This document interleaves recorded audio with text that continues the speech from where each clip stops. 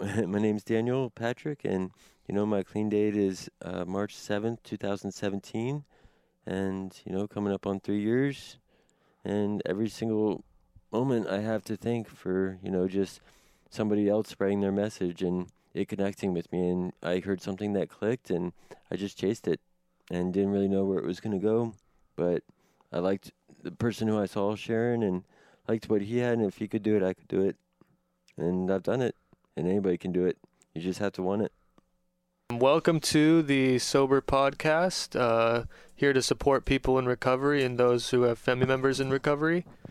This is through Portland Community College, business communications class, and we're just exploring our stories and how we got here today. First-hand experience. I'm Austin.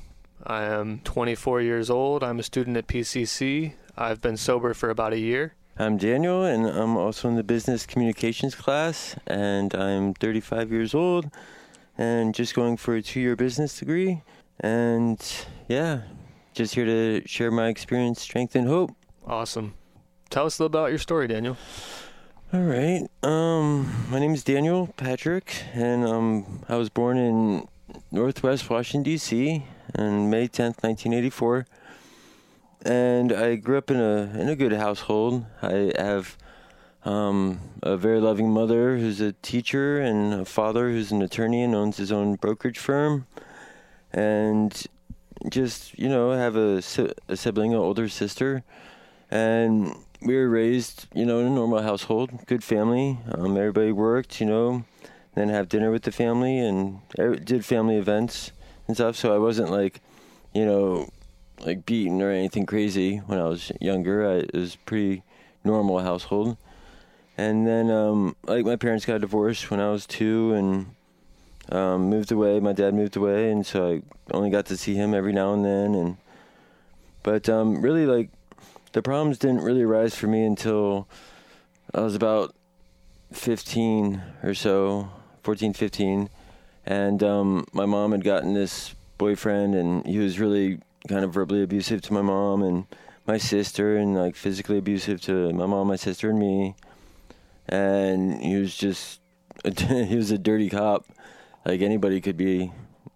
Everybody has a couple different sides, but he was a dirty cop for Baltimore City Police, and he used to take evidence home, and narcotics and guns and all different types of stuff. And it was just really tough growing up, and always just coming home. I'd rather not come home sometimes from school because it would just be yelling and fighting, and that's this normal household turned into a broken home real quick, and it was really tough on me and my sister.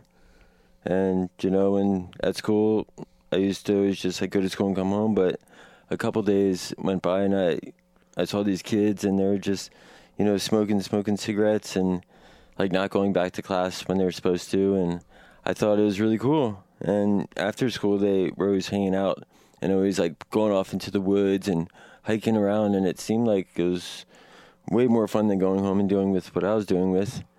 So I went off into the woods a couple times and just smoked cigarettes and drank a little bit, but not really much, and not really anything to really feel anything.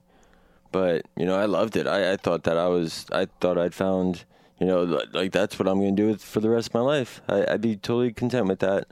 And, thought it was a life for me of just, flaking off things and, only really doing me and only worrying about me.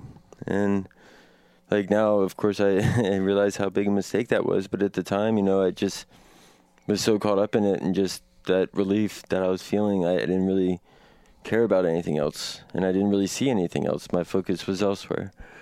So I got into, and it slowly progressed from just smoking cigarettes and drinking, sharing a pint with, a couple friends, to getting a whole pint for myself and stealing my parents' liquor from their liquor cabinet, and stealing beers from my dad's house if I was over there, and, making up stories I need to get to school at a certain hour. I have these after-school activities, or that I was in sports when I was never in sports. Well, until later on in high school, but saying that I was in sports and doing sports when I wasn't.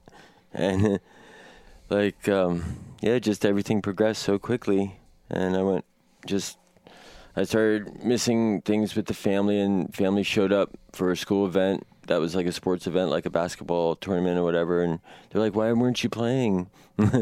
And I was just like, oh, well, I wasn't able to play because I was late or something like that, and just make some stupid excuse. And it just escalated very quickly. And then throughout high school, as I continued, it just got worse and worse until like I got, pulled over when I was driving, and I got pulled over and I got a DUI because I was drunk driving, and I had like a fifth of Jägermeister, and that shit was just in my cup holder, and yeah. And I just didn't even see anything wrong with it at that time. I was still blinded, when that happened, most people would probably be like, oh gosh, like that's terrible. And, having my parents pick me up from jail and give me this long silent ride home. And I was so disappointed in myself, but, I didn't even care. I couldn't wait to get back out there and to do, something else. And even that wasn't enough. I was like, well, at least I always like justified it. Like, well, at least I'm not in prison. Well, at least at least I'm not, shooting up drugs or something. At least I'm not, smoking crack or whatever. But, as school progressed, as I got older and life progressed, I just, started doing more and more. And, like the grades started to slip. Like I was lying to my family all the time. I was lying to my friends. And it was just, I was kind of like a model kid at school for a little bit, and like started the chess club and this kind of big nerdy kid. But, I stopped doing after school activities and stopped like participating in the school, and everybody saw it. And so, like right after high school, I actually went with my parents and agreed to go to like an institution, a rehab. And so I went to this 30-day rehab, and yeah, it was okay. Like the whole time I was just talking to my girlfriend at the time while I was there, and I really wasn't doing anything that they suggested, and just was kind of telling them what they wanted to hear so I could get back out there and do what I was doing, what I love to do, which was just escape life, was to not deal with life or deal with anything in life. And it was, I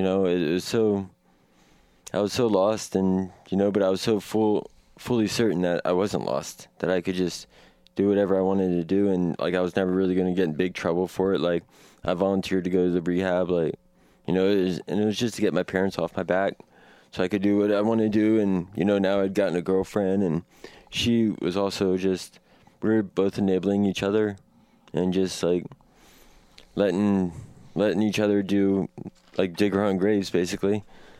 And, then I was out, and at this point, I was almost 21, but still when you're over 18, you can still go to bars and stuff. You just can't drink. But, that's why I became friends with a bartender, or, started going out with a server or a cocktail waitress.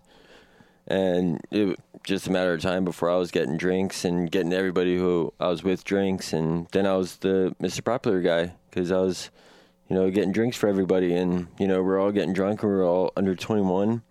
And life of the party and the center of attention. And that's what I went for a long time. And I just thought that was the life for me, no future really, but I thought I had the best future. I thought, nobody could tell me nothing.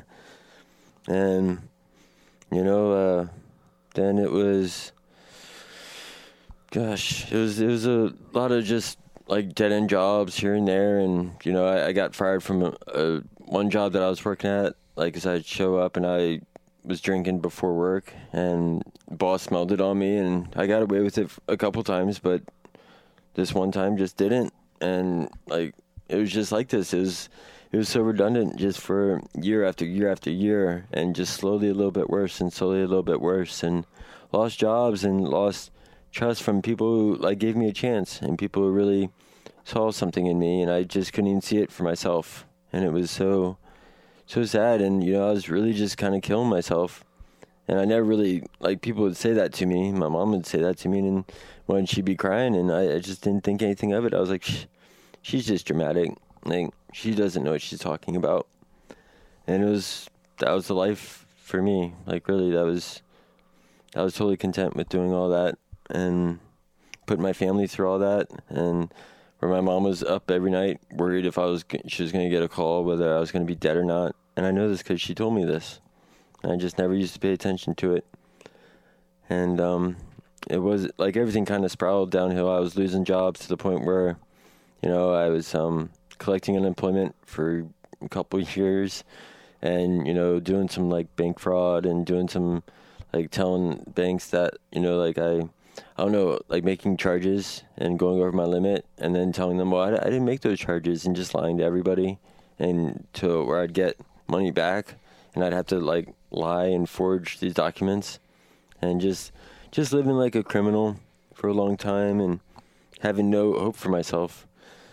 And it was some dark times by myself, and, things are so different now.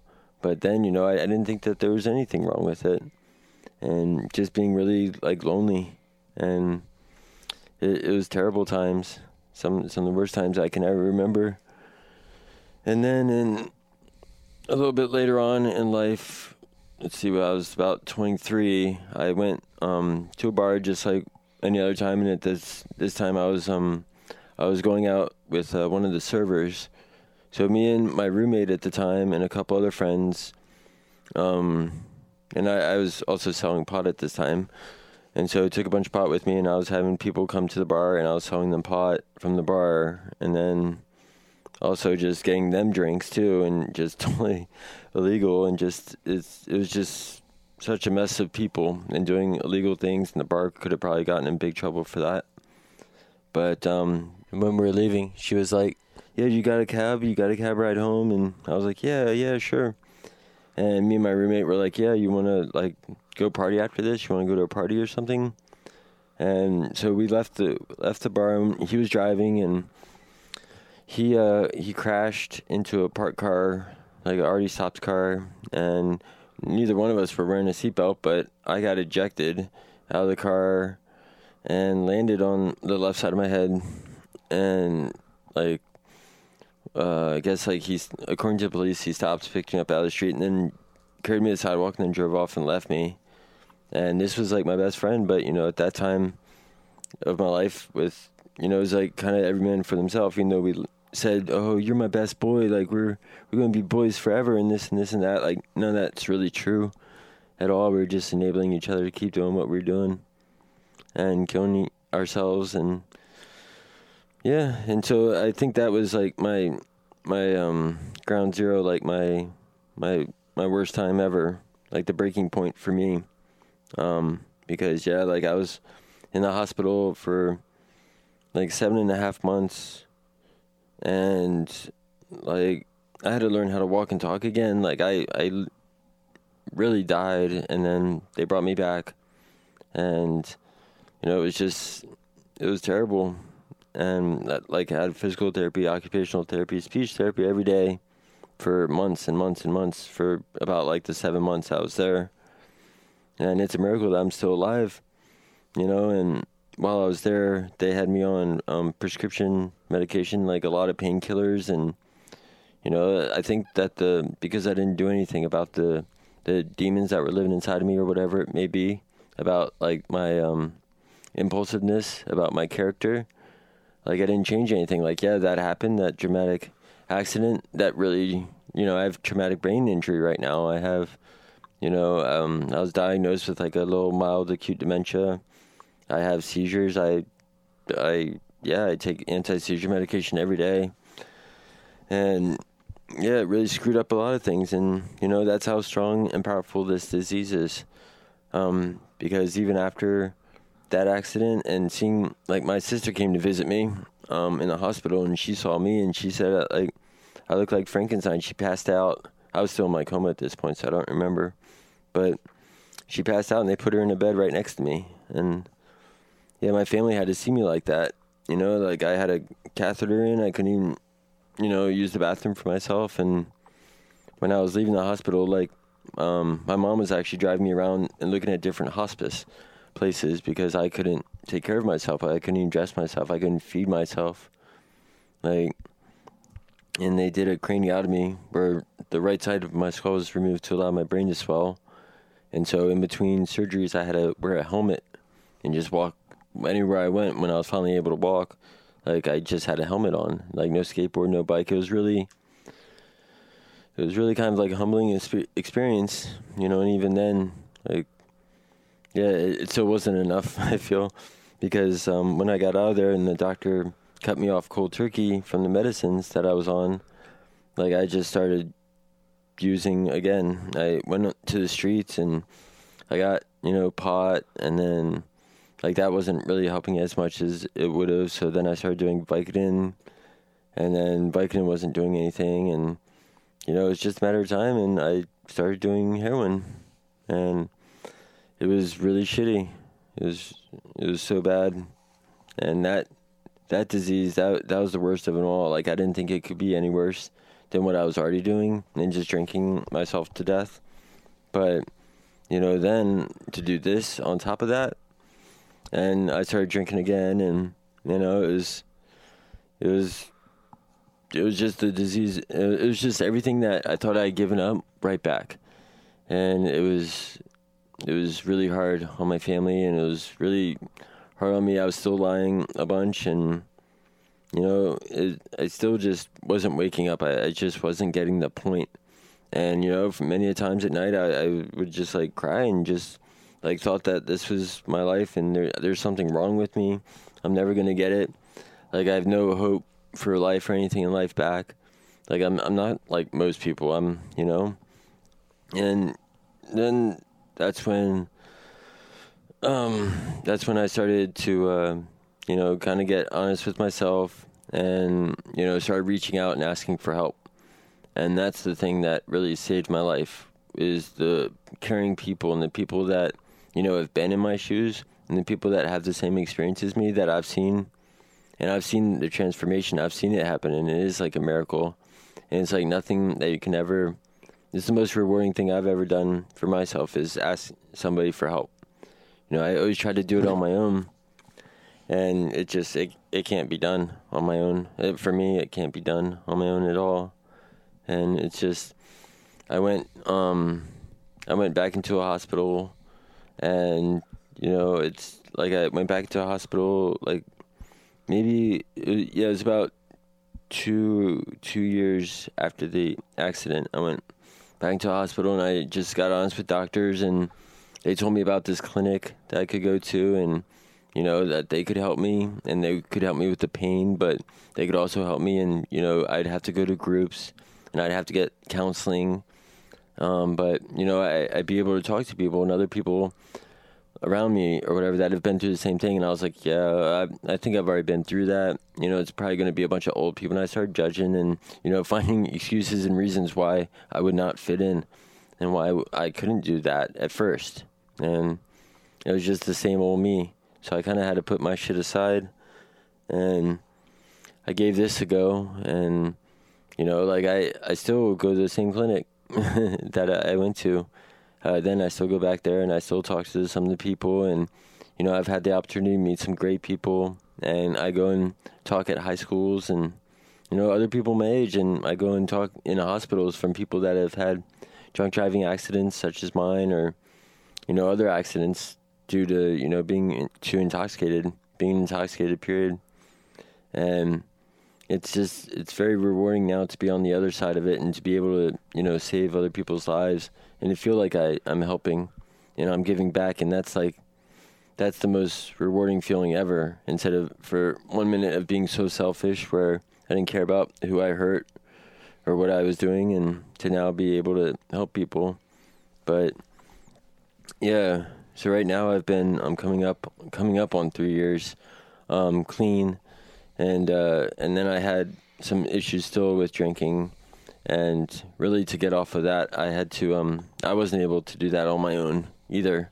I thought that I could, and really I can't. So I take Antabuse every day, 250 milligrams every day, just because that's what I need in order to be clean in my system, in order not to do it. Because when I do it, when I do any type of narcotic of any sort, it alters my brain and it just changes my thinking patterns and everything. It's really, it's insane how strong it is and how bad of a disease that I have. And, you know, everyone's different, but for me, I just know what I have to do so I can be clean. I can be a productive member of society, and so that I can, you know, do the next right thing. You know, now I've, you know, over the past few years, I went to a vocational tech school, and I got MECP certified, mobile electronics certified professional. I got to go to a bunch of different car shows and, you know, help build people's vehicles and customize them how they want. And that's something I always wanted to do since I was a kid. And so I put myself through that school, and I got Top Gun award. I got top of my class. And then, you know, I've gone to one community college in Bend and did well in that class, got great grades, and was able to transfer now to PCC where I'm at now, still getting great grades, and really just doing the best that I can and doing what I always dreamed about doing, but I always told myself that wasn't for me, or I couldn't do that, or I wasn't like that, and just shooting myself in the foot and just always going after the party and just always chasing the next cool thing, or the next thing that I thought was so cool. But really, I've never had a better life than the life I have now, where, you know, I can be in a class with these nice guys, and we can work on a project together, and, you know, also work on spreading the message. And it hits me personally, and, you know, being able to be there for all of you who are listening. But sorry, the story was a little scattered. I wasn't as prepared as I wanted to be, but thank you for having me. And yeah, is that it? Yeah, thanks, Daniel. I appreciate it. That's a really inspiring story. Yeah, thank you. Yeah. It hits home with me. It's just, I haven't told my story in a while. It's been a while, but yeah. And I don't really tell the whole story sometimes when I talk to people, but that was the whole story. Cool, man. Yeah. It's awesome you're staying sober. How long do you have sober now? Yeah, 2 years and 7 months. Awesome. Yeah. Congrats, man. Yeah.